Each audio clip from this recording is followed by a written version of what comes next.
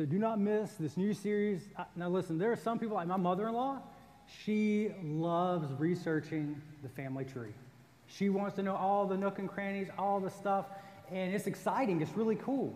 But so this series that we're kicking off called DNA Match is kind of doing that. It's kind of assessing, comparing us as individuals with the values and the DNA of what makes up, kind of basically what Thrive is, why Thrive is the way it is, and then we're basically going to see, do we match up? Is this where God has called us to be? We do this series where we go through our values every single summer. It's normally in July, so I'm excited as we kick that off. But listen, I've got a very, I don't know if I want to say like, it's a very exciting word today that I hope you guys will come back next week. But we'll find out together. But turn with me in your copy of God's Word to Colossians chapter 1, verse 19. Colossians chapter 1, verse 19. As you turn there, I got to tell you something that's super important to my life. And it starts with the letter F. And some of you are thinking family. No, friends, not food. Food. I'm talking about food. I love food. And I grew up in a very small town in North Carolina called Clinton, which is an hour from anything. We did have a Walmart. So if you wanted to do something, you know where you went? Walmart. You want to go hang out? Go to the parking lot of Walmart. That's just what you do. So for me and my love of food, there's this specific southern delicacy that I enjoy more than anything else. But the problem is, where I grew up at, if I wanted to enjoy this delicacy, you had to plan a day trip. You had to drive at least 45 minutes to get there.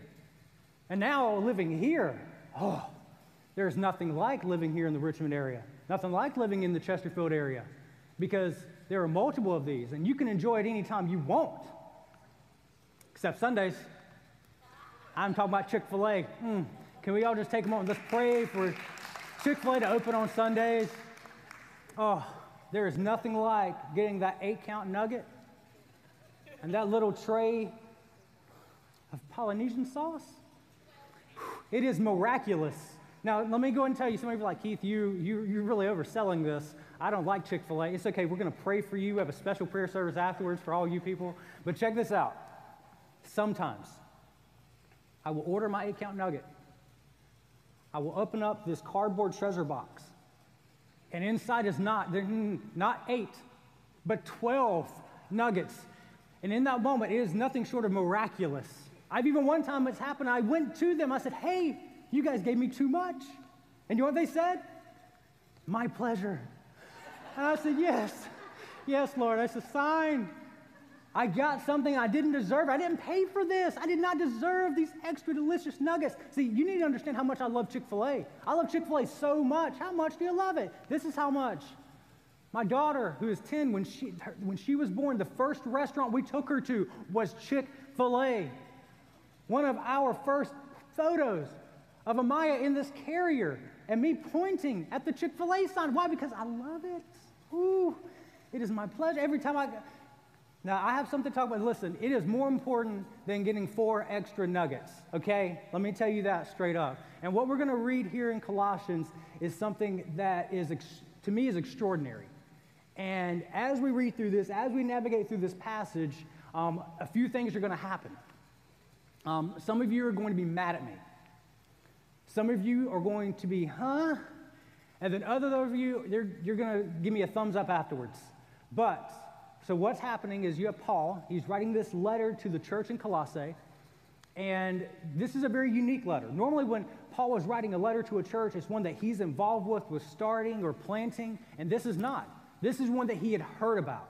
This is when he heard about what God was doing. And he actually says to them, I encourage you to read the first 18 verses of chapter 1.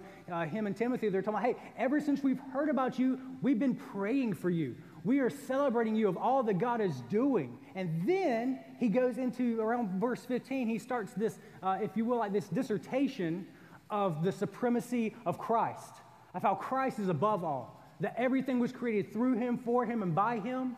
And one really unique thing is that passage of Scripture, they actually, depending upon the translation you have, they change the stanza to where it's actually written like poetry, like you'd find in Proverbs or Psalms. And it's actually believed that this, starting in verse 15, was actually a hymn. So what we're going to do, we're going to stop and we're going to sing these verses together. And I'm kidding. Some of you are freaking out. But the importance here, what Paul is doing is he's actually breaking down and kind of trying to build his credibility. Because he's trying to show these believers, this body of believers that, hey, I'm for you. We are on the same mission. So he's trying to kind of build that credibility up, and he's combating something. Because something that you kind of discover later on in the book of Colossians is there were people that were trying to add to the gospel. They were trying to say that we're saved by faith in Christ and these other things.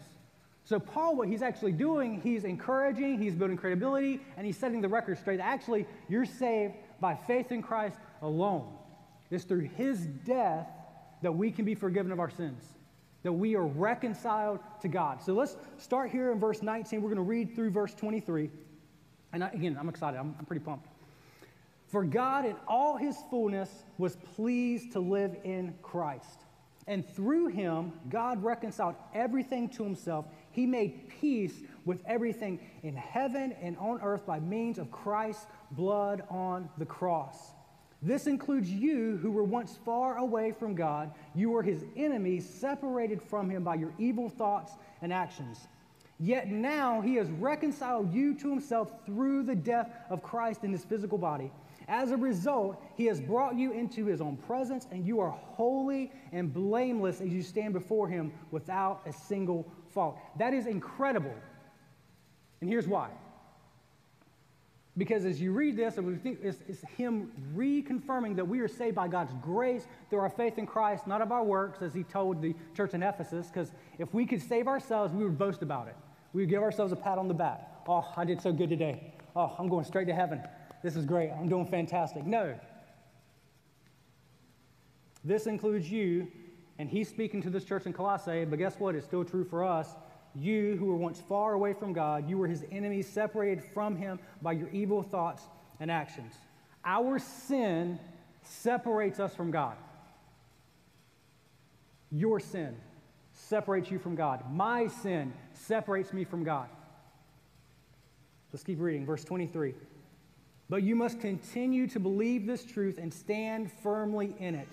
Don't drift away from the assurance you received when you heard the good news. The good news has been preached all over the world, and I, Paul, have been appointed as God's servant to proclaim it. Paul is communicating to this church the supremacy of Christ. That not only is all creation was done through him, for him, by him, but salvation comes through him also. That by faith in Christ, we can be forgiven of our sins. We can be, as Paul says here, blameless and without fault. So the purpose in this, as Paul is writing this, is he's wanting to communicate one big thing, and this is what we're going to unpack today, is the fact is this: God gives us what we do not deserve. God gives us what we do not deserve. When I went to Chick-fil-A and I ordered an 8-count nugget, you know what I deserved? An 8-count nugget.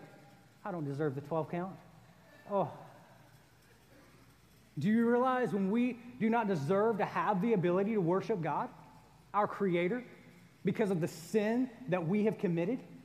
We do not deserve to be forgiven of our sins. We do not deserve to have eternal life in heaven with him. Why? Because of our sin. But God reconciled everything to himself through the death of Jesus Christ.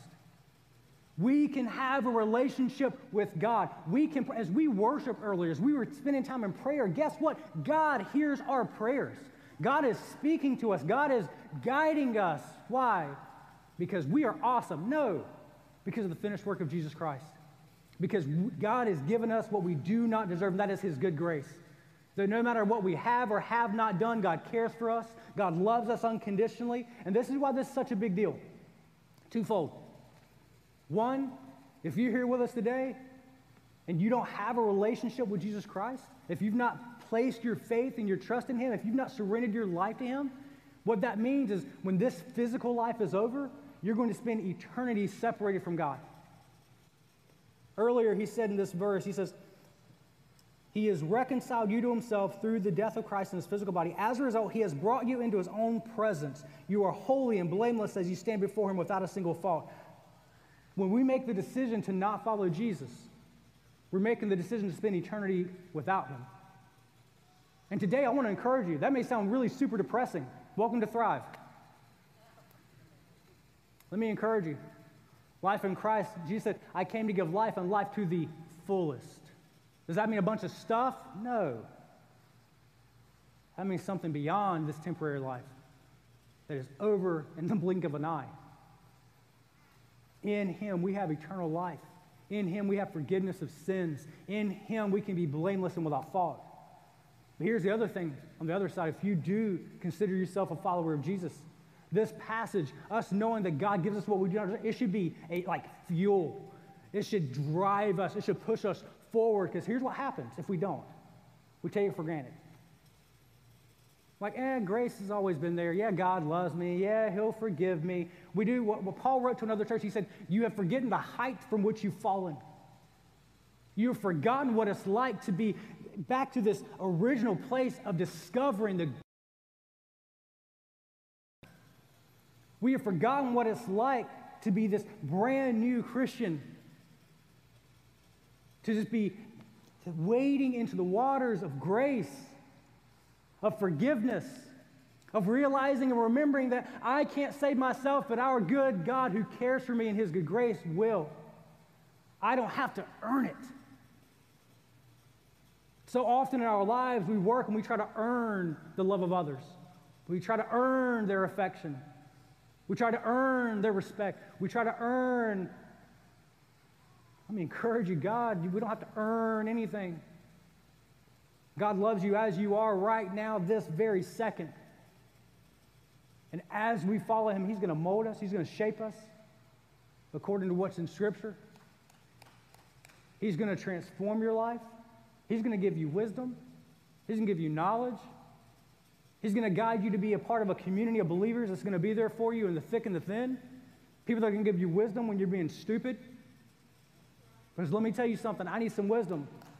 There are so many times in my life I've been straight up dumb. Jesus came to this earth not just to give great teachings, not just to perform miracles, but to be the sacrifice for you and for me. Because our sin, your sin, my sin, our sin, for all of sin and fallen short of the glory of God, it says in Romans, because our sin has separated us from our Creator. But Jesus, in His death and in His resurrection, He's given us a way that we can be in right standing with God. And why do you harp on this? Because I've been that guy. I've taken it for granted. I've not taken advantage of the opportunities to share the gospel. I've been the guy that sits at Starbucks and God says, hey, you need to go speak to this person. They're in pain. You can tell. I can tell that they're suffering and dealing with something. And what do? I turn the volume up on my music and focus way more into my laptop. When we recognize and try to grasp the supremacy of Christ, when we wrestle with and appreciate God's good grace and Him giving us that we don't deserve it, it is going to push us, it's going to fuel us to make the most of every opportunity so that people will experience and see God's love in tangible ways. When they encounter you, they encounter Him. You see, when we make the decision to follow Christ, Jesus said when He ascended, He said, I've got to go so that the Comforter will arrive, the Holy Spirit. You see, we're not alone. The Holy Spirit's going to guide you. He's going to direct you. He's going to give you the words to say in that moment, because we're like Moses. We're like, I can't say nothing. I'm like stuttering Stanley. I can't. But guess what? God will give you the words. God will equip you. Why? Because He's called you. He is faithful. He is just. And one thing I love is when you read in the Old Testament, there's this prophet named Balaam. And God used his donkey to speak to him. That's right. There are talking animals in the Bible. And here's something I've always found encouraging. If God can speak through a donkey, He can speak through Keith Prowl. No matter what you're going through, no matter what you face, God wants to use you where you are. And here's why that matters. If you're a follower of Jesus, guess what? Your life is no longer your own. Yes, sir. Check this out. Paul wrote this to the church in Corinth in 1 Corinthians chapter 6, verse 19 and 20. He says, don't you realize that your body is the temple of the Holy Spirit who lives in you and was given to you by God? You do not belong to yourself, for God bought you with a high price. That is the torture and death of Jesus. You must honor God with your body. That's why it matters. That's why this is so integral for the life of a believer, is because guess what? Our life is not our own. What I think, feel, and believe no longer matters. And that is difficult because I'm a super selfish person. I want to spend all my time on Netflix. I want to watch the new Loki series on Disney+. I want to just play video games because I'm an immature, grown man-child. I don't want to study. I don't want to share the gospel. I don't. But guess what? You do not belong to yourself, for God bought you with a high price. God wants to use us where we are to make his impact. So how do we do that? How do we live this out? How do we live with this passion of knowing that God has given us what we do not deserve? Because what we deserve is not to be saved, not to have a way to be in right standing and atonement with him. So what we do? Let's look at verse 23 that we just read. He says, but you must continue to believe this truth and stand firmly in it. Don't drift away from the assurance you received when you heard the good news. We're going to take away exactly what Paul was speaking to this church. We're going to do the same thing that he told them. We're going to believe and we're going to stand firm. So the first thing we're going to talk about is believe, because you can't stand firm in anything unless you know what you're believing. So believe. Here's what that means we're going to do. We're going to study and we are going to understand. We're going to study and we're going to understand. We're going to study God's word. Let me break something down for you. And this is the part where I said earlier, some of you are not going to like Keith, and guess what? I'm totally cool with that. If this morning, if this is the only time over the last 7 days that you have cracked open God's word, if this is the only time over the last 7 days that you have worshiped and thanked God for his goodness and blessings that we don't deserve, if this is the first time in 7 days that you've actually sought God in prayer, I'm going to be real with you. Your faith in Christ, I don't know if you're going to make it. I don't know if you're going to finish well. Well, how can you say that, Keith? That's super judgy. Yeah, it is. It is. I ate breakfast this morning. You know what? Probably going to eat lunch. You know what? Probably will eat supper. I'll guarantee you this. I'm going to eat lunch tomorrow. You know what? I want to have a healthy relationship with my wife. You know what I'm going to do? I'm going to talk to her for 1 hour this week. Oh, but it's going to be a good hour. We're going to sit there. We're going to be lovey-dovey. But the other 6 days of the week, I'm just going to ignore her because we have a great marriage. Do you want to have a relationship with God that is passionate, that is thriving, no pun intended, that is growing? Guess what? It's just like anything else. It's going to take a lot of work. We're going to study, and we're going to understand. Here's what I'd love for you to do. I'd love for you to hear everything I say on this stage, everything you hear anytime we say anything on the stage. I want you to call our bluff. It's like, I don't know about that, Keith. I'm going to do some studying myself. Please, for the love of everything holy, study, and please dig into this. I want to be proved wrong. Okay, maybe I don't want to be proved wrong, but I want you to go back behind. Don't take everything at face value, because not everything's true. Did you know that everything you read on the internet is not real? Did you know that? Some of that stuff is fake. Some of that stuff is false. Here's what I need you guys to do. Study and understand. Here's what's going to happen. Wait for it. If this is the only time that you've cracked up and got all that stuff I just said, tomorrow, Tuesday, what's going to start happening? Other things are going to be louder than what you're hearing today, and you're going to drift. Culture and the news and what your mom and dad say and what someone else says, your friends going to drift. If we do not believe, we will drift. If we do not study and understand God's word, we will drift. There's two things we have to ask ourselves. Two things about God's word. The first thing is this: do I truly value God's word in my life? Do I really value it? Do I really place it on a higher shelf than I do my own personal opinion? Do I really place it at a higher standard than what I hear from my political party? Do I really place God's word at a higher standard than what my parents taught me when I grew up? Do I really place it on a higher standard than what I personally want it to say? Do I value it? And here's the second thing. And these are things we have to wrestle with, everybody. Will I allow God's word to transform me? Will I allow it to guide my next steps, to shape my life? Because as we follow Jesus, guess what? We're going to eventually read things in Scripture that it might not be what I personally think, feel, and believe. Yeah. Why? Because I'm sinful. There are things in Scripture that has shaped the way I think and see things. Why? Because I'm not my own. So do we want to live this passionate, desired life? Just relishing in the fact that God has given us what we don't deserve? First thing we got to do is believe. We have to study and we have to understand. Here's the second thing that he talks about. We got to stand firm. We have to stand firm. What does that mean, Keith? That means we're not going to compromise.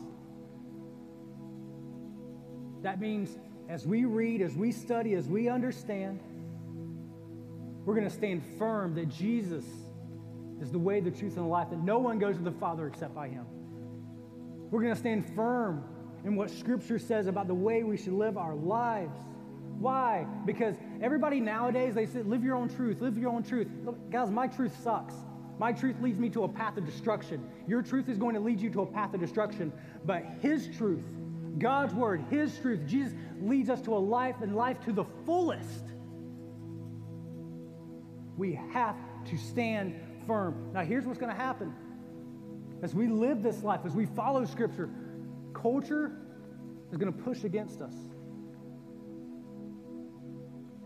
It's going to try to say, well, does Scripture really mean that? And you're going to have this moment, and it's called doubt. Now, I'm going to be honest with you. When I first started following Jesus, I was told doubt was a bad thing. Doubt is a sign of weak faith. Well, after 20 years of following Jesus, can I tell you that seasons of doubt have fueled and strengthened my relationship with the Lord? They've caused me to dig deeper into Scripture. There was a season where I was doubting God even existed. And I started going through this Rolodex of moments in my life. And I was like, I can't dismiss God. God is real. God is true. God's word is real. God's word is true. And I slowly began to peel back these layers.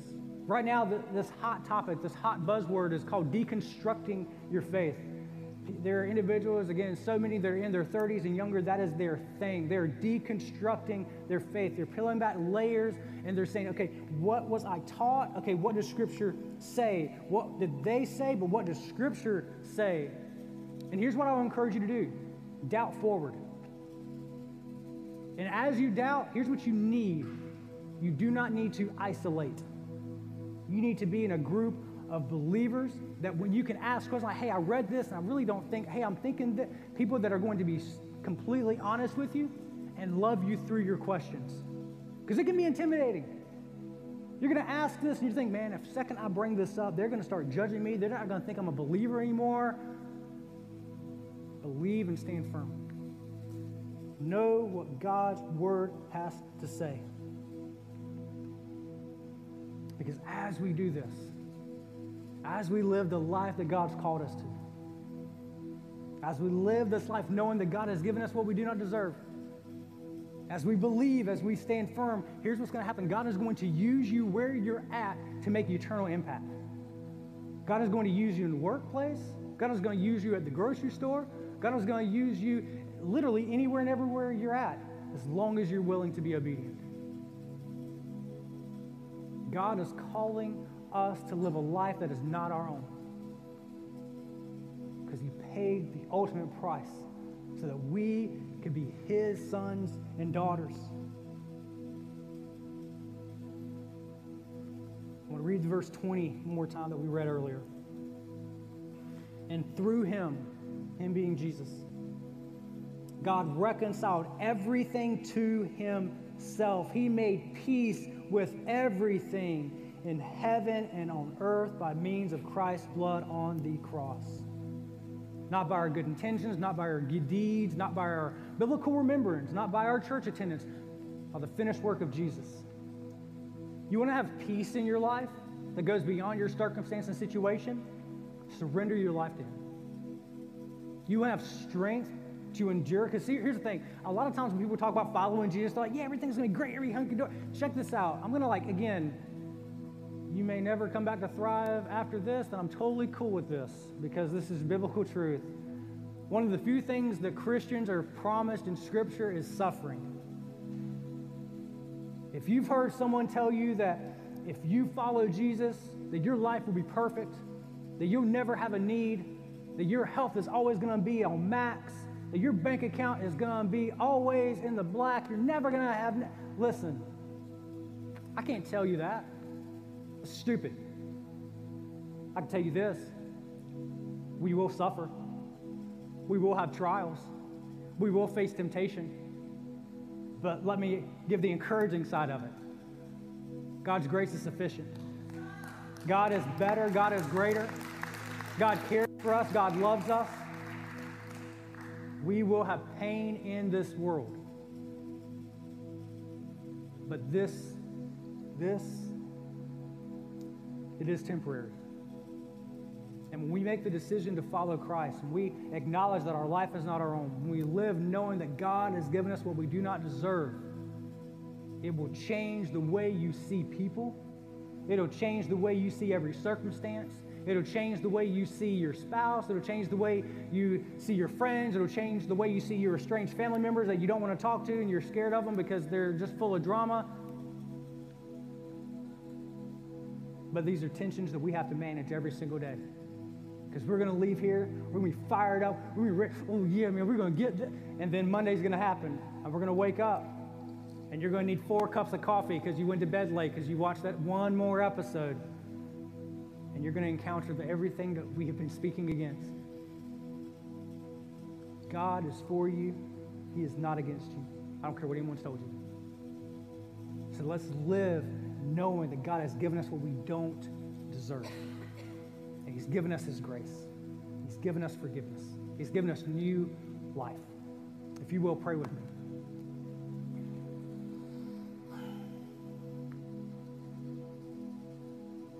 God, as we've gathered, as we read your scripture, as we read this letter that was written to a church that's not this church, God, let us apply this biblical truth to our lives. God, help us to believe and stand firm. Let us not drift. Let us allow you to be the greatest and loudest voice in our life. Let us give you the most time. Let us obey Scripture. Let us put our selfishness aside and follow you and obey you. And God, make the most of every opportunity to tangibly show and display your love and your grace and your mercy. Because our lives are not our own. If we follow you, if we call ourselves Christians, this life is not ours any longer. It is yours. God, help us and give us wisdom of how to use our time. God, give us wisdom when we have to have those hard conversations or the bold conversations as we share the gospel. God, continue to guide our steps. God, give us a passion for you, to seek you, to know you, to study your word, to know your word, to let it be hidden in our heart. Father, guide our steps when we leave this place today.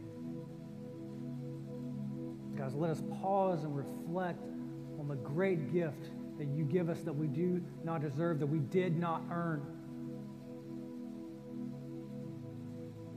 As we continue to pray this morning, if you don't have a relationship with Jesus, I want to let you know that today you can make the greatest decision. And remember, as I said earlier, it's not about what we have or have not done, but it's about what Jesus finished on the cross. About placing your faith in Him. God reconciles you to Himself. You are blameless. You are without fault. He does not see our sin, but He sees Christ's blood that was shed for us. If you want to make a decision to follow Christ today, I want you to pray this prayer with me and say, God, I admit that I'm a sinner, but I believe that by the death and resurrection of Jesus Christ, I am forgiven of my sins. I confess that you are Lord of my life. I surrender everything to you. My life is not my own. Guide my steps with your wisdom. And it's in your holy name we pray. Amen.